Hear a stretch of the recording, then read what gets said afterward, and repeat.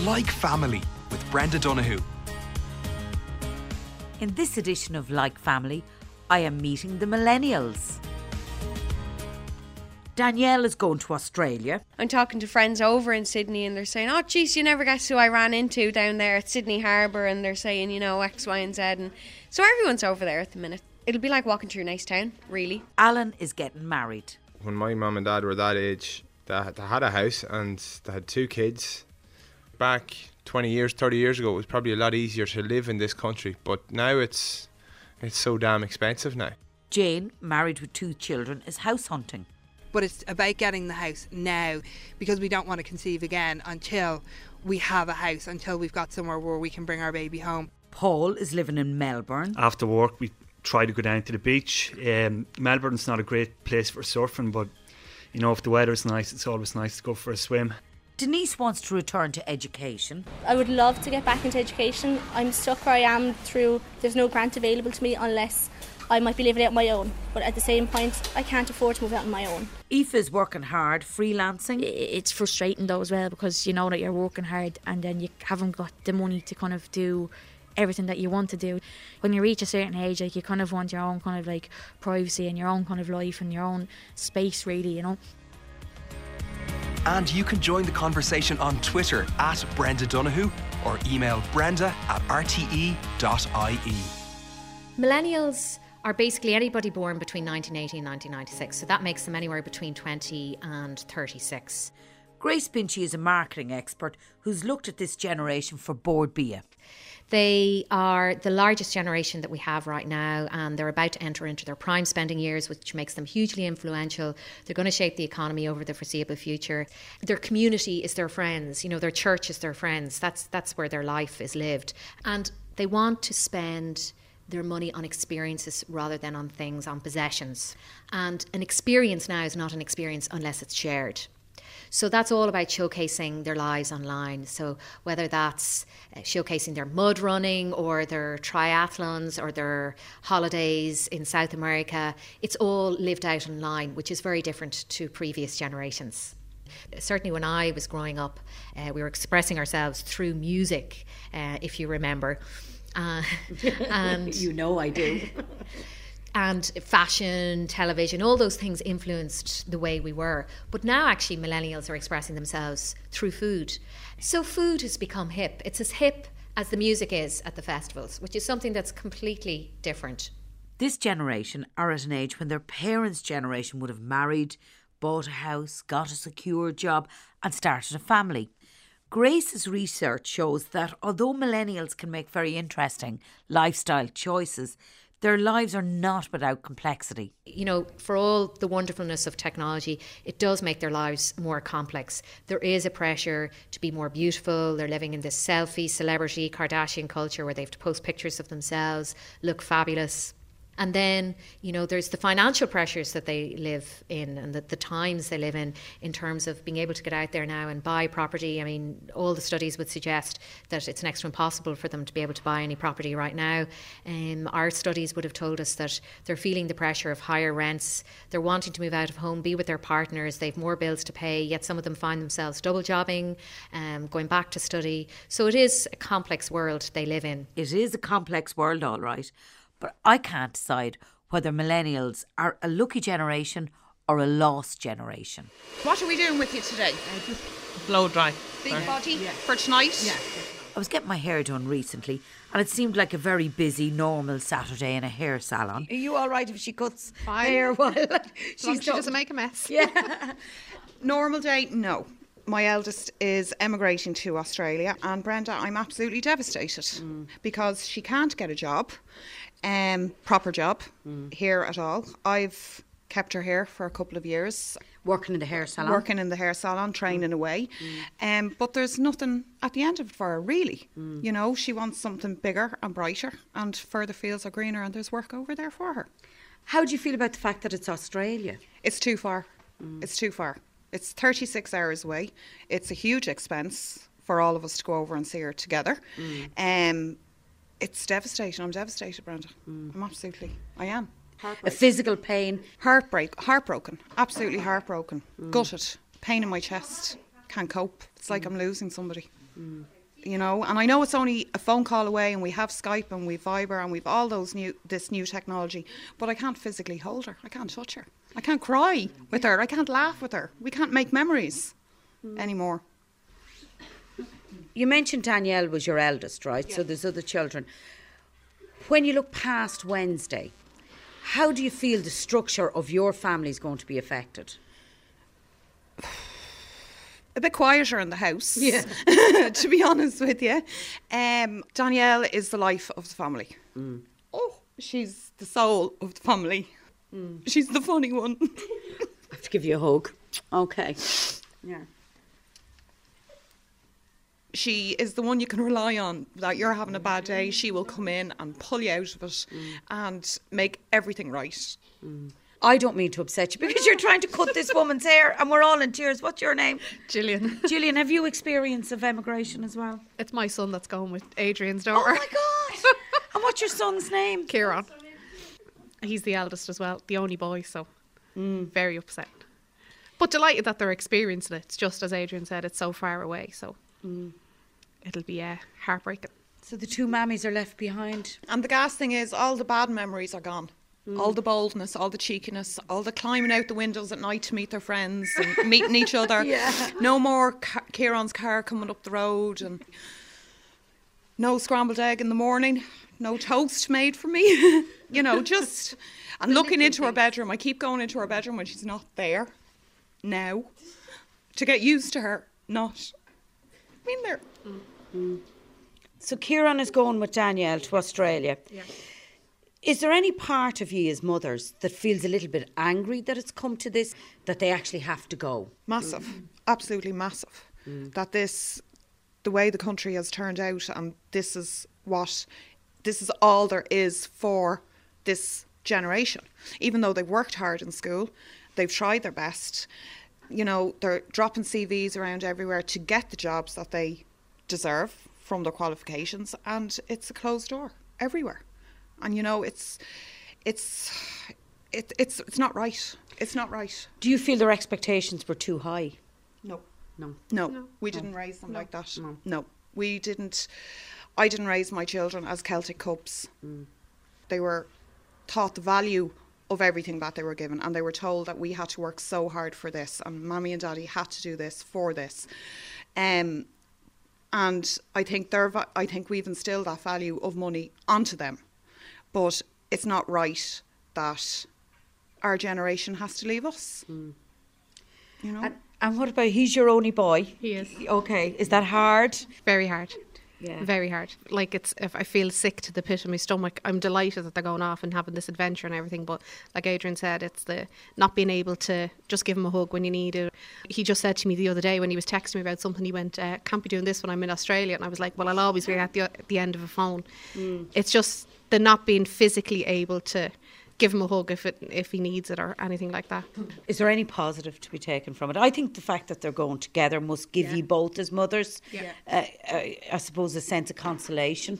Yeah, no, it does, and it helps to know that he's not going to be out there on his own. And I think a positive as well is that, you know, they only decided in January, and they've really put their minds to getting the money together and getting themselves organised. And I'm like really proud of them that they've done that, because before that it was kind of like, sure, it'll never happen. They've really put their minds to it and worked hard to get there.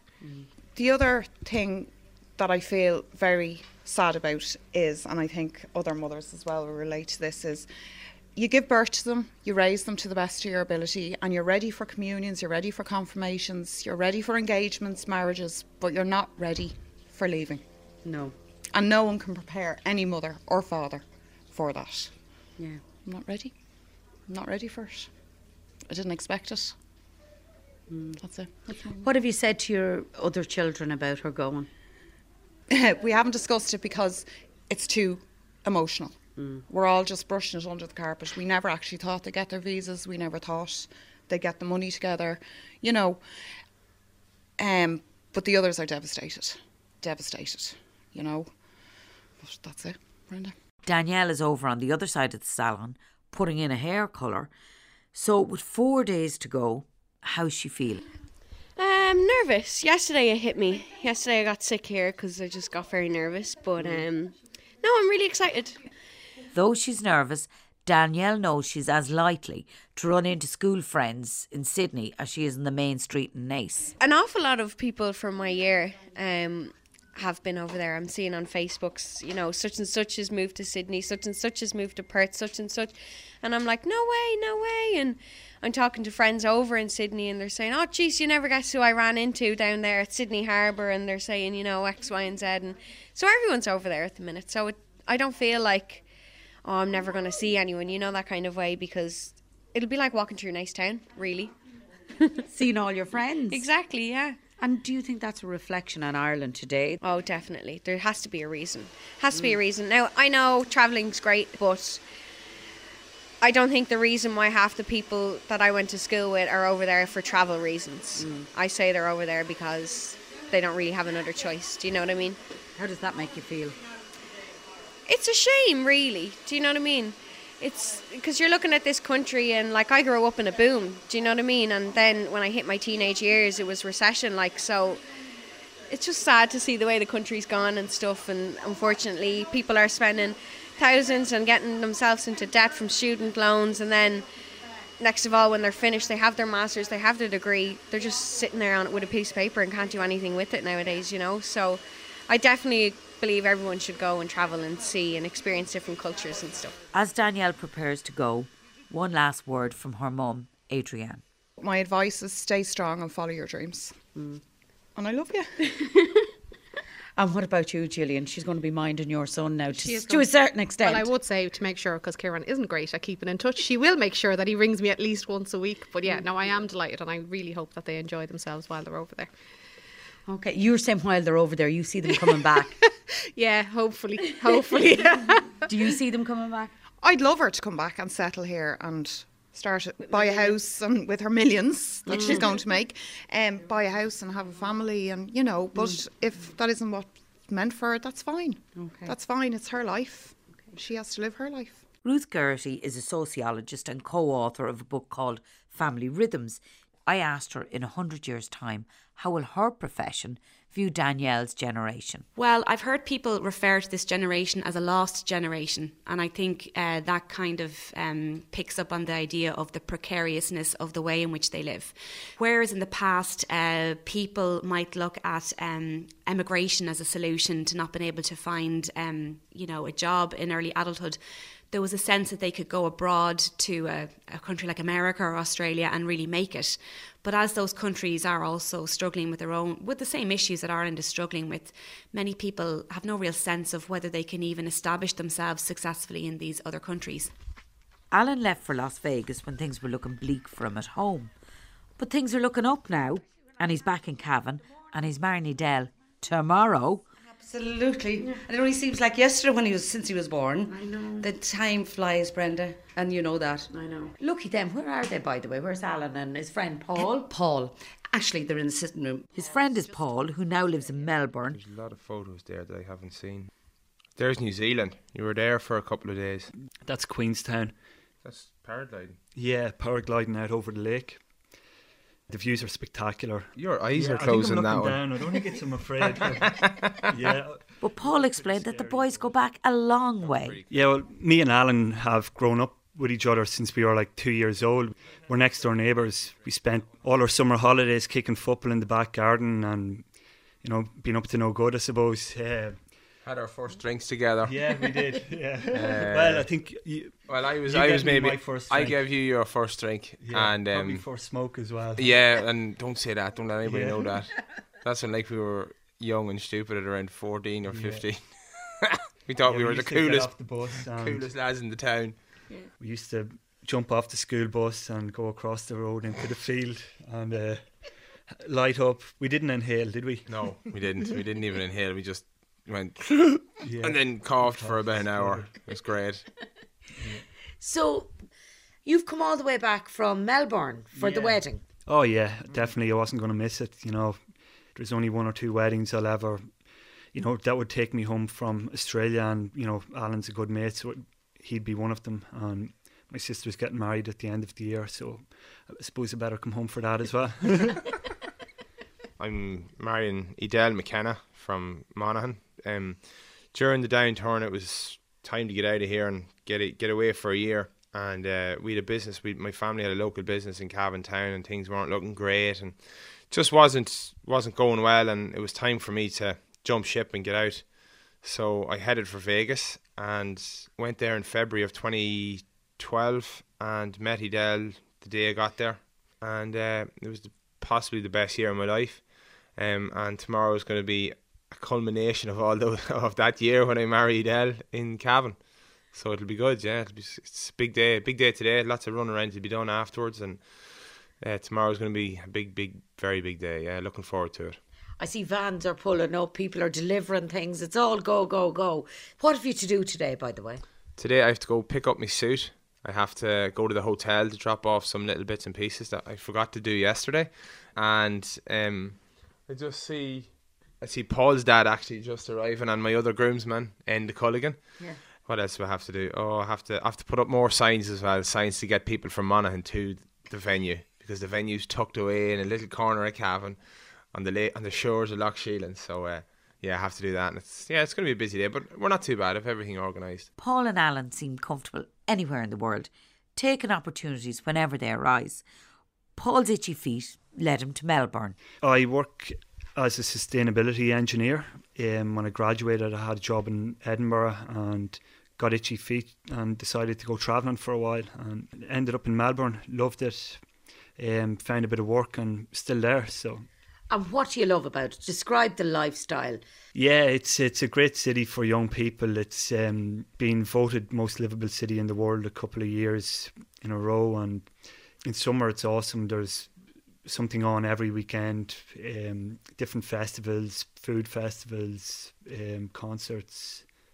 It's a great place for a young person to live. What are the hobbies? During the summer, I after work we try to go down to the beach. Melbourne's not a great place for surfing, but if the weather's nice, it's always nice to go for a swim. And go for a swim, go for a beer outside somewhere, go for a kick around with a few of the lads. It's similar to here in that way, but I suppose the weather's a bit nicer. Talking to you, Paul, you're very happy there. Yeah, for the time being anyway. I'm still loving life over there, so until I stop loving it, I think it's going to be my home.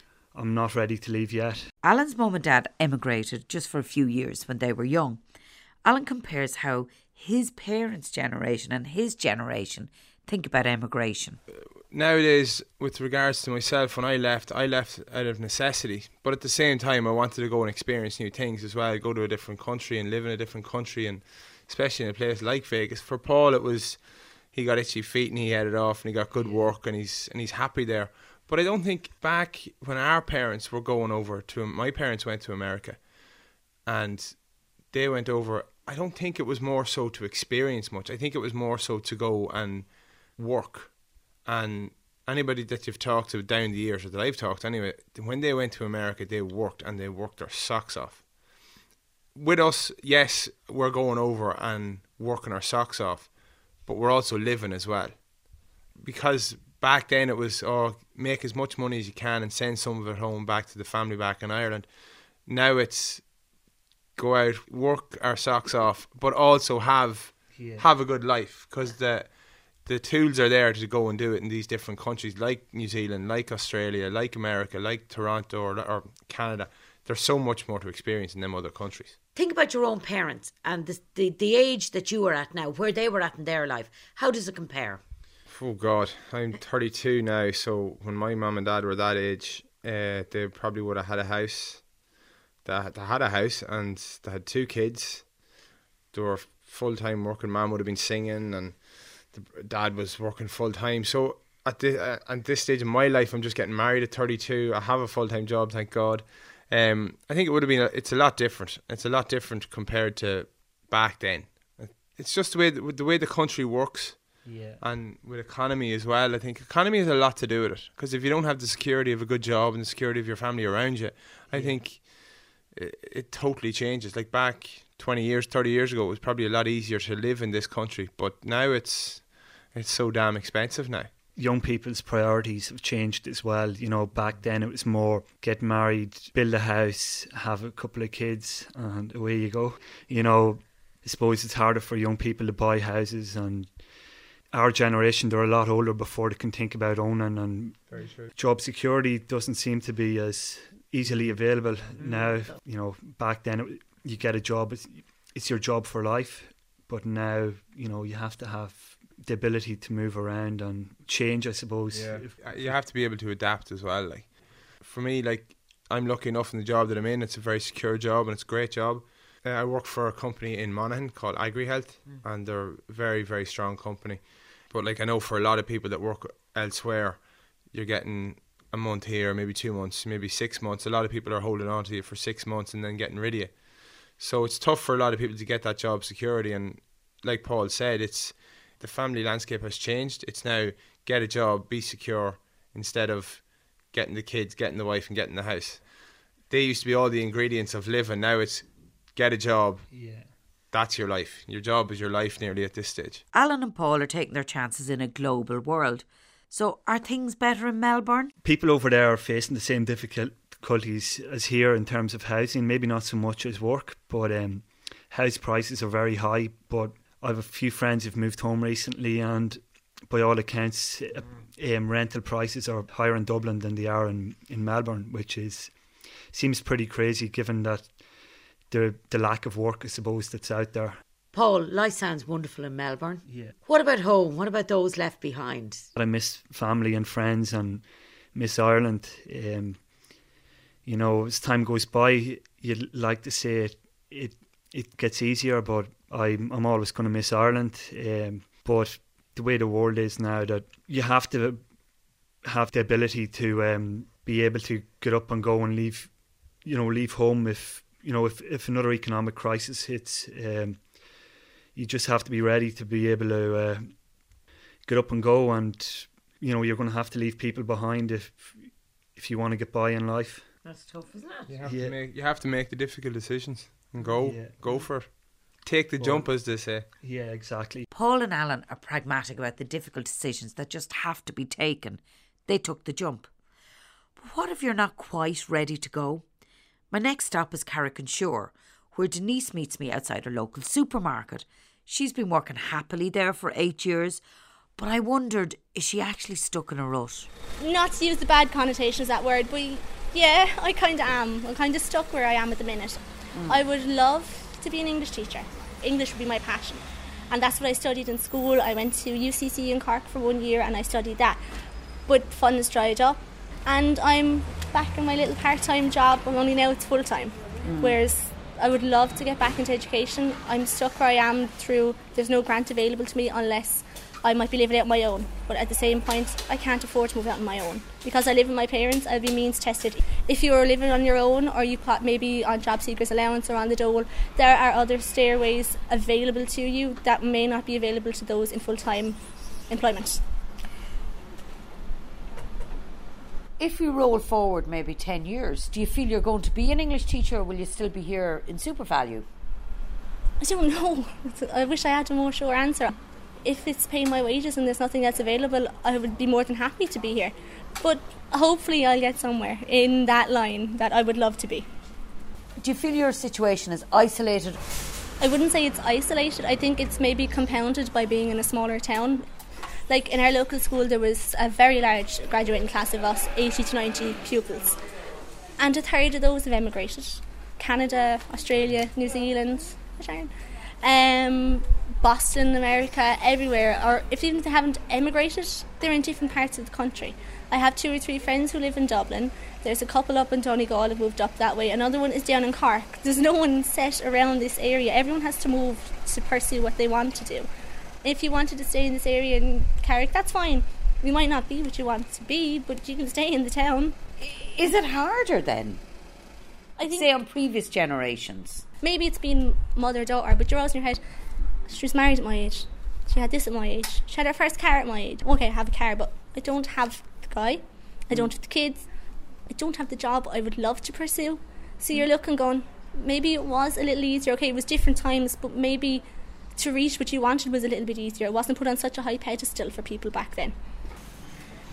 So like I said, I live at home, Bridget, with my parents. So if you want, I can show you the way, bring you out to the house, and we'll have a chat on the way. And Mum will be more than happy to put the kettle on and we'll have a nice little chat. All right, let's do it. Perfect. Lovely.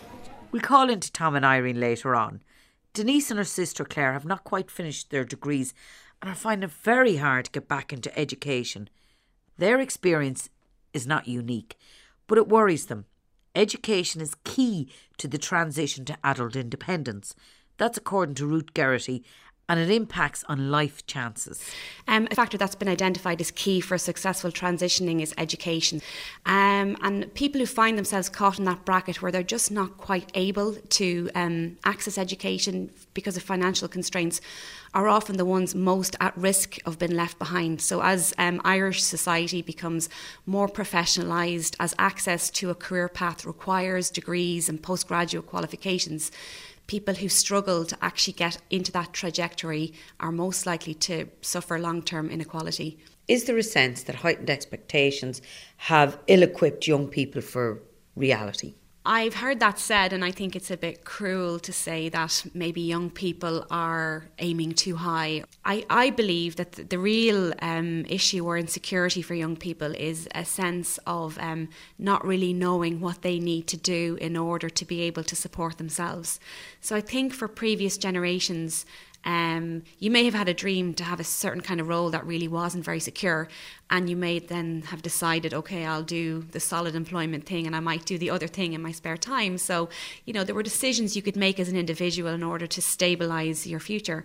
But I think for many young people, even the ones that want to follow a very solid career path, working in the public sector as a teacher or a nurse or whatever, find that this employment sector is so precarious. The difficulties in accessing the education that's required in order for them to get into this employment, it just makes the whole pathway so very difficult and impossible for them. So I think it's probably unfair to say that they have aspirations that are above what's normal for someone in their, early 20s or so. Denise lives in Carrick-on-Shore. Aoife is the same age and she lives in Dublin. So I call in to see her in her granny's house. Hello, Brenda. Delighted to see you. How are you, Margaret? I'm good. What a beautiful day. Oh, it's lovely, thank God. Yes. And Aoife lives here with you? Well, she's between her own home and here with us. Yeah. So it's great having her. It's good company. I say that. Yeah, great company. Keeps you kind of with it, does it? It does. It does indeed, yeah. And looking over her shoulder at her doing her work. And where did she get that from, that wit? Well, her mum was very, very witty altogether. Yeah. So I think it comes from there, as well as her art. She was very artistic. Yeah, and her mum passed away, your daughter, of course. Yes, yeah, suddenly. But we have to get on with it. Okay. Shall I bring you out the back then to her, Brenda, or will I bring her in? No, we'll go out and sit in the sunshine. Why? You might as well make you might as well make the most of it. I'll leave you to it then, Brenda. Lovely to meet you, Margaret. Have a cup of tea? I might have a cup, yeah, lovely. Just a bit of milk. Aoife is an illustrator and she's devised a character called Nikita, and her illustrations of your one Nikita have become a thing on social media. Aoife explained to me about Nikita and Nikita's friend Tanya. Nikita and Tanya would be like best friends, so they tell each other everything and they always walk to the centre and get chicken fillet rolls. She loves shopping in Pennies.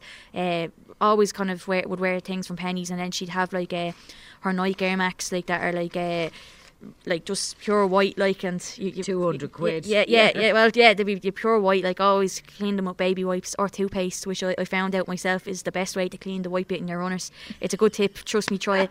She has her boyfriend Anto as well, so a lot of her world would revolve around him and her and their relationship, and they always have a fight and they'd make up, and he'd kind of do stupid things like that. He wouldn't be really thinking, but he'd think he'd be real romantic. For example, he put her engagement ring in a spice bag when she was hungover, and she ate it, and then she swallowed the ring, and she was in A&E for a couple of hours then, and she was going mad because obviously like she'd been waiting for him to propose for a long time, and then when he finally did, he put the ring into the spice bag and she swallowed it. Like, so it's this kind of thing. But they're both young, they're both in their like early 20s, and you know, just kind of starting out, but they're both like still living at home, like they wouldn't be living together or anything. Just, and we love the spice bag, don't we? Tell us about the spice bag for people who don't understand why the spice bag is so important to your generation. Yeah, the spice bag is basically it's you get it in a Chinese takeaway or curry shop, and it's basically just chips, crispy chicken, vegetables, and then it has like chili flakes or like a seasoning on it. And then you get it, if you're lucky, if you get it from a good curry shop, you get it with a tub of curry sauce and a can of Coke or whatever for like between €5 to €10 like it is, and it's the best thing to cure a hangover. But I don't know where the whole phenomenon came with it, like, so I just kind of incorporated it into my work because in town, like, they'd be eating spice bags all the time, like after like a night out, or like even if we'd go in, we'd sit there and we'd be watching like the likes of Hollyoaks or Big Brother, whatever's on, like just that kind of TV, and then we'd get a spice bag in I think it's the New Victoria, it's on Dorset Street. Okay, so you won Nikita's bun. Her bun is very important to her look. Yeah, the bun is her main feature. She makes her kind of instantly recognisable, and she uses it to, like, you know, if she's going out, like her bun is big enough like that she'd be able to like hide a nagging in it going out to a club, and the bouncer wouldn't catch her with her because like who's going to check someone's hair? Nobody. Maybe you're giving some people some ideas. Yeah. She's a great character and very popular for you on Instagram. You're now writing a book. You won Nikita. Looking forward to it coming out. But Aoife, how much of you is in this character with the bun and the spice bag and Anto, the boyfriend? Yeah, like it's mainly based around like when I would have been growing up in Coolock and the people I would have been hanging around with, and it's all kind of like would have been based around things that I've done, someone I know has done, or something I've heard on a bus, like, so it's kind of it's a mixture of a load of different things, you know. So it is a little bit about you, your friends, your generation, things that make you laugh, things you like to eat, how you like to party. It'd be definitely about like exactly like my generation and growing up in that kind of area, and a lot of it would be kind of things that I've done, like, and it's the most random thing I've ever done, but it's definitely the best thing I've ever done. So, well, Dublin Hun is fun and it's very popular, but really, what are the challenges of being a young freelance graphic artist and illustrator? Basically, like, as you know, anyone like working freelance, like it's hard to kind of find work and you have to chase it. It's like a taxi driver, like when you're in a taxi and you're driving around, no one wants you, but then when you have someone picked up, everyone wants you. It's like Murphy's Law. Is that so do you know what I mean? It's the same with what I do as well. Like, you'd have no work, and then once you have something on, then everyone wants to do a bit of work with you, or, you know, that kind of way. So I just kind of take it as it comes. But like, there'd be weeks that like I wouldn't really make ending, and then there'd be some weeks that I'd make enough money to kind of, you know, be able to live or to save up to do something else, you know, that kind of way. Like, but it definitely wouldn't be enough that I'd be able to move out and be able to support myself full time. I'd you know, I haven't really hit that point yet. It's frustrating though as well, because you know that you're working hard and then you haven't got the money to kind of do everything that you want to do, do you know, that kind of way. Like, so like for me, like, I'd love to move out and live with my boyfriend and, you know, have our own place and our own space, because he lives at home and then I'm living at home. And when you reach a certain age, like, you kind of want your own kind of like privacy and your own kind of life and your own space, really, you know. So, and I feel like I can't just do that yet because I haven't got the money. Like, so you're saying to me, some months you could be flush, other months there's nothing. I can't move out with the boyfriend. What does that do to your head? Do you feel your life's on pause? Yeah, it feels like your life's on pause, even though like with the work that I do, it feels like I'm getting further with that. Like, it feels like I'm getting places with my work, but in my own personal life it doesn't really, because like I still feel like that I'm a teenager. Like, I haven't, like, don't get me wrong, like, I'm very lucky to have a home, like homes, like live with my nan, and then I have my other house that like I go to like every so often as well, like with where my dad and my sister live, and like I'm very lucky. But at the same time, like, yeah, it does feel like my life is on pause, like, and I can't really do the things that I want to do. And tell me, what impact do you think living at home or living between your dad and your nan, your boyfriend, what impact does that have on them? Do they worry about you? Yeah, like they'd be worried about me, like, as well, because obviously I'd be kind of jumping around the place, like, and I kind of don't have really my own kind of space really where I'd work all the time. Like, you know, I kind of But sometimes I'd be in my house, and then sometimes I'd be in my nana's, and then sometimes I'd be in my boyfriend's, like, you know. And Have you heard of the expression kiddled? No. Aoife hasn't heard the term kiddled, but it's become a popular term for millennials living at home, as Ruth Gertie explains. The term akiddled is referring to young adults who are still very much reliant on their parents, you know, most likely still living at home, and maybe behaving in ways or relating to their parents in a manner that's quite similar to what they might have been doing during their childhood. I think it's kind of a cruel label, because the only reason usually why someone is back living at home or stuck living at home is because they're failing to find ways to get out of living at home. So, you know, those larger issues that are going on around employment and, you know, affordability of housing, that's the reason why they're at home. But you will hear people say, oh, they get all these luxuries, they get their laundry done, they get their dinner cooked for them, why would they leave? Does that describe you or your friends? Yeah, like I'd still live at home, and to be honest, like my nana has me spoiled. Like, what does she do for you? Like she bakes every Monday and Thursday, so I'd be getting like scones and stuff. I'd be working at the table, like the end of the kitchen table, and she'd be bringing me cups of tea, this kind of thing. Like I'm round, like in that kind of sense. Yes, here she's a cup of tea now. She's coming out with a cup. We were just talking about you. Yeah. Oh, thank you. We were actually just talking about you, and here you come out with a cup of tea. She was saying how good you were with the tea. When did you have your own house, Margaret? Well, I was married at 20. Yeah. And we lived in a mobile home in my parents' garden for so long. We must have been 7 years married before we had our own home. We bought this. We saw it advertised, came looking, drove onto the road, said we wouldn't be lucky enough for it to be that house, and it was. Oh. So obviously you brought your family up. So you were what, about 27 when you had your own house? Yes, yeah. 3 daughters at that stage. Yeah. 1 on the way. Well, you were busy in the mobile home anyway.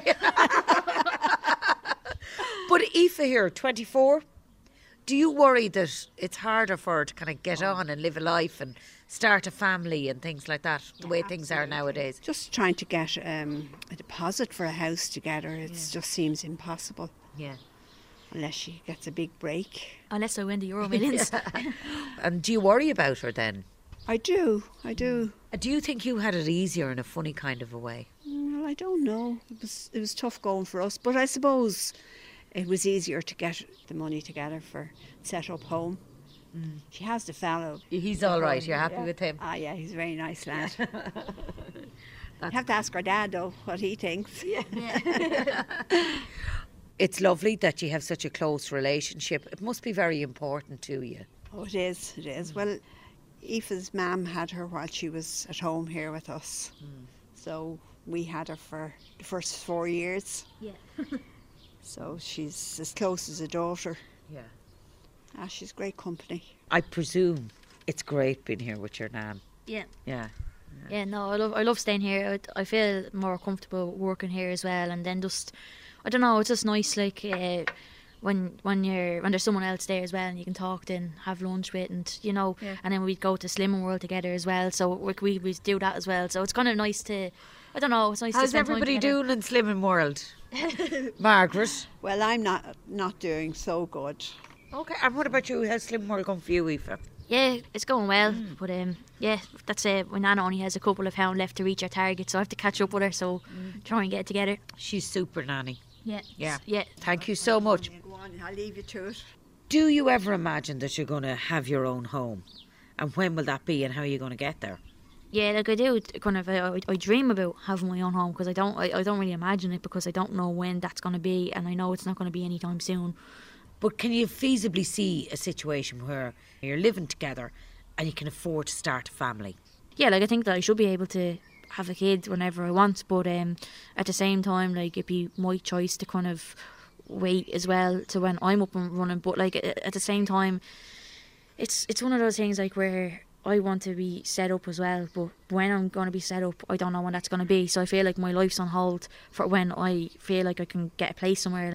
I feel like my life's on hold for that, and I can't do like the basic things that like a human should be able to do, like, but I can't because I haven't got anywhere to haven't got anywhere that I could settle and have a family, like, so do you know the way. How important is it to you to have a secure job? Well, it's kind of, once you have a secure job, like everything else kind of falls into place, doesn't it? You pay rent, you can do what you want when you have a full-time job. Like, whereas I'd be doing my full-time freelance, like I'd work weekends and work right into the night and that kind of thing. But like, yeah, like if you had a full-time job, you're set up and you're kind of, well, you can set up. That's the main thing. You can set up. You're not set up. You can set up. Aoife, you've mentioned once or twice, and your nana has mentioned it as well. Your mum passed away. When did she pass away? It was May in 2013, so it's just gone 3 years now. So everything kind of did fall apart after that. You know, I felt really lonely, like, and I felt like even though I had like my nana and my boyfriend and everyone else around me, I felt like I felt like that they weren't really there. Even though they were there, that's just how I felt, and I just needed something else. Yeah, and I just threw all my energy that I had left into my work. You know, it's one of those things that like you never really get over it, but you just kind of have to learn how to cope with it. And it's like there is no back to normal. There is no normal. Like it's like a new normal. Like terrible, tough time. Yeah, like like really, to be honest, I didn't really have. I couldn't sleep. Like I had nightmares all the time. I didn't tell anyone about them. Like I just was so anxious every night. Like, and just worried and just worrying about the simplest things. I just can't start building up, so it was like a mixture of like depression and anxiety. So when you have those two things together, I seen someone posting up something the other day on Facebook, and it was like depression is when you don't really worry about it, and then anxiety is when you worry about everything, and having the two was like hell. And it was like, because you kind of like now, like I wouldn't say that I'm completely through it, but like I'm in a lot better place than I was. When her mum died, Aoife needed help, but it was her family who helped her in the end. You know the way with the HSE, and you tried to get the on the medical card, and I couldn't. Like, they were saying that it was a 6-month wait, like, and I was in a really bad place, and I couldn't wait 6 months. And I said it to them. I was like, sure, like 6 months, I'll be dead by then. Like, that's no use to me. Like, is there anything else I can do in the meantime? And they couldn't help me at all. And so my dad actually had to help me pay for my counselling then, because I couldn't afford it. So only for that, like, I was so lucky that I had that. But like, loads of people don't have that, and they kind of just are on their own then. But Aoife isn't on her own. Millennial lives are complex, and they're sailing in uncharted waters, but they seem to be resourceful and resilient. Here you go, kitty cat. Oh, the doodles. I'm so tired. Jane is in her late 20s and is so busy sorting out her life. She's now married. Both herself and her husband are working, and they've 2 children, including baby Kitty. They've been saving really hard for a house. So we're taking off in the car because we want to get Kitty asleep, and you're going to take me around some of the houses you've looked at, you've put bids on, you aspire to live in. Yes, we are going to a house that myself and my husband were looking at a while ago. It was listed for 275,000. We placed a bid on it, and we were outbid at 310,000. I don't know what it's gone for. It's not gone up in the property price index yet. It was our ideal home. When we saw it, my husband absolutely loved it. It's just around the corner from where we're currently living. I'm going to turn around so you can get a better view of it. We're looking at a corner house here in an estate in Tala, and you really wanted it, and we've the windows down and we're looking out, and there is an extension. I can see the space. When you look at this house, what are your hopes for your family and the formation of your family?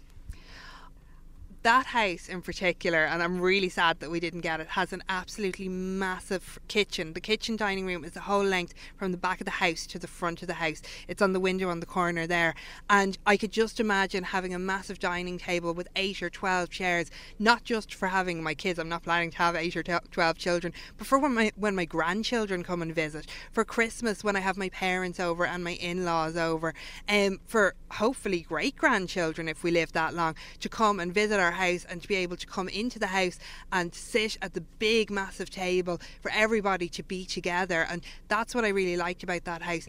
But I can just I feel a lot of joy in that house. I feel a lot of family and a lot of togetherness in that house. It must have been very hard letting it go. It was. I still wake up at night hoping that the estate agent's going to ring back and say that the other bidder couldn't get a mortgage, so actually they've pulled out. We've gone back to 300,000, and we would whip it up at that stage. But I know it's not going to happen. But I loved it so much. It's actually one of the few that we've bidded on so far.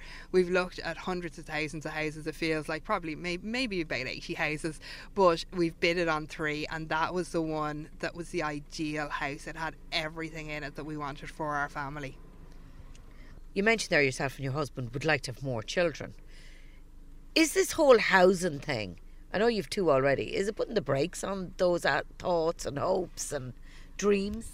Well, I want to have more children. I'm not 1,000,000% sure about my husband. My husband's very practical, and he knows what he wants, and he wants to make sure that if we do have more children, that we have enough space for them, that we've got enough room for them, that our other children's lives, our children that we currently have, that their quality of life isn't going to be affected by bringing more children into the mix, and I completely understand that. So I suppose the not having a house is stopping us in some ways, because we want to have a permanent base for all our children, but it's about getting the house now, because we don't want to conceive again until we have a house, until we've got somewhere where we can bring our baby home that's more secure. It's difficult enough in our current home because we don't know when the landlord's going to up the rent to what we can't afford, or if she's going to want to sell the house, or in our last apartment the landlord came back from Australia and wanted his apartment back, so that was difficult when we have to move out of different places. When you're sitting down with your husband, right, and you're having a chat, how important is this whole housing thing in your conversation together? Does it nearly inform everything? We don't really talk about anything else at the moment.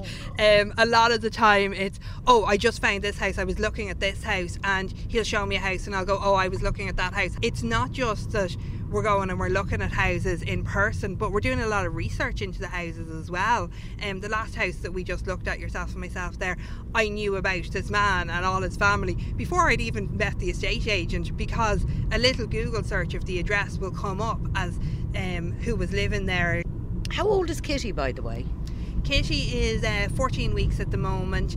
I'm heading back to work quite soon. I'll be going back to work after my 26 weeks of paid leave.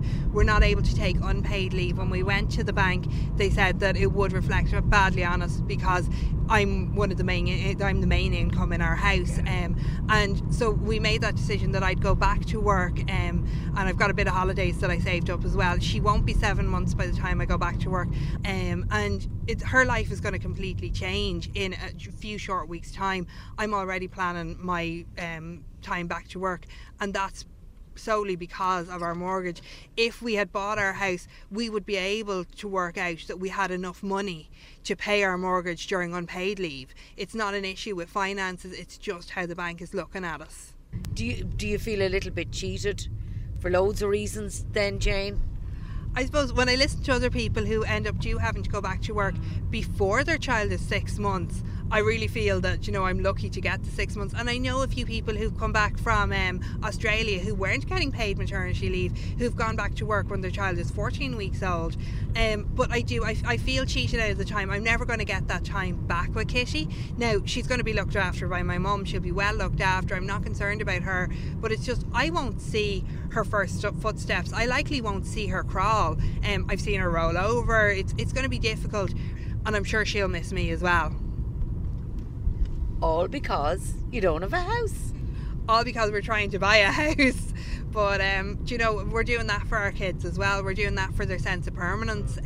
It's really important. Our son's lived in 8-9 different addresses, and he's not even 8 years old yet. He's had a load of different bedrooms. He's sick of moving house all the time. I want for our children to have a sense that they belong somewhere, and it's worth going back to work for that. But it's killing me to go back. Saying that, I love my job. I can't wait to get back in some ways. I know. But I'm going to miss Kitty. Yeah. So is this generation worse off than their parents? Ruth Geraghty gives me her view. I think they are worse off than their parents because their ability to improve their outcomes or their ability to improve their situation is so heavily dependent on the global economy. So I think for the parental generation, there was some sense that if they took a certain career path, they'd have a job for life and they would be able to rely on that and build their family around that. Whereas for this generation, they almost seem stuck in a position of precariousness. They're in precarious employment for longer, precarious living situation for longer, and there's no real sense of if I just go back to college and do this qualification, I'll be able to get a secure job and I'll be fine.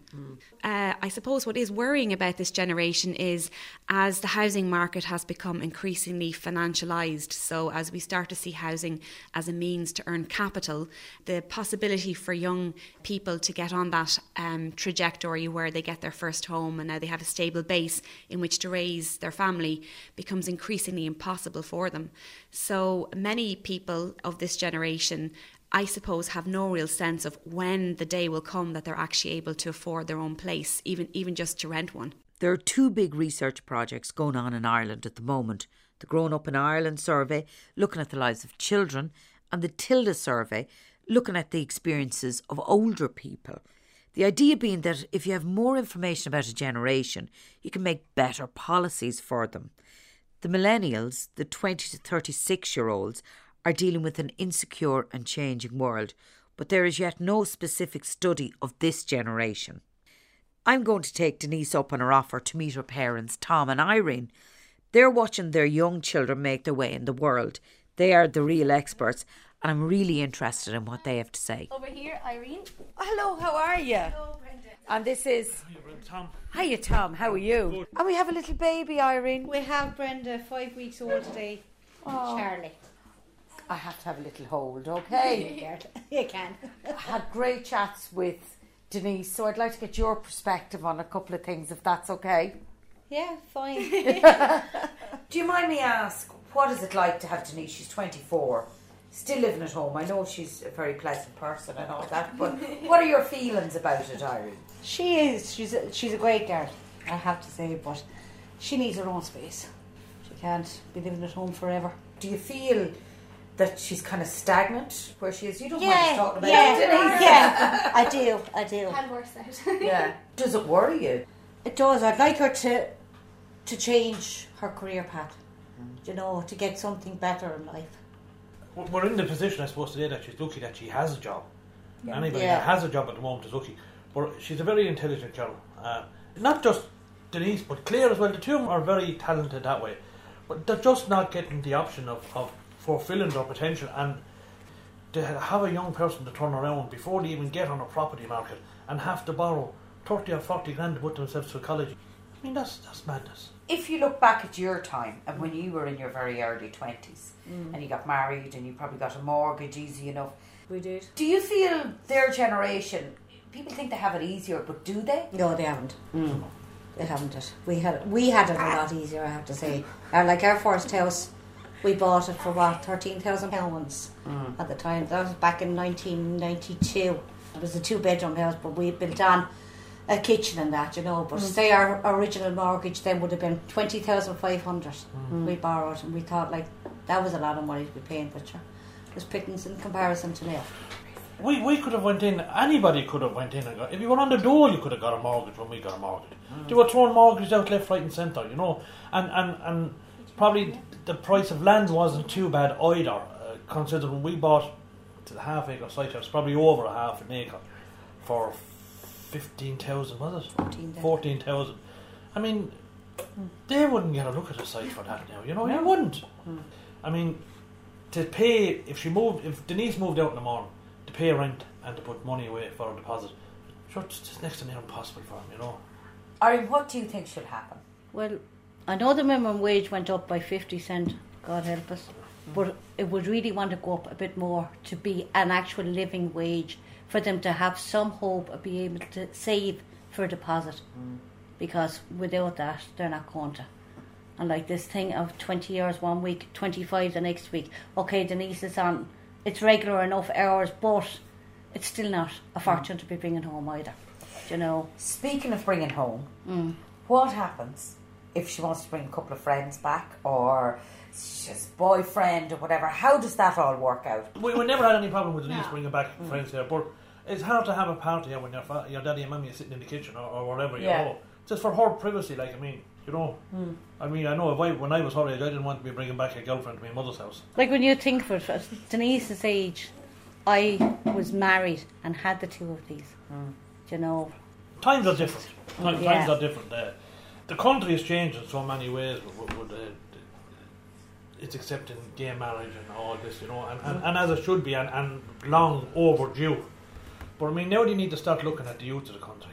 There's no point in educating them and putting them on a plane, stamping a passport and sending them off to Australia, America, whatever, because that's what's actually happening. Tom and Irene are worried like many parents. They don't know what advice to be giving their young adult children. But given that these millennials are resilient, fearless and have a great sense of adventure, it will be interesting to see the solutions that they come up with to creating independent adult family lives. Thank you for listening. For more information, check out rte.ie/Radio1/like family.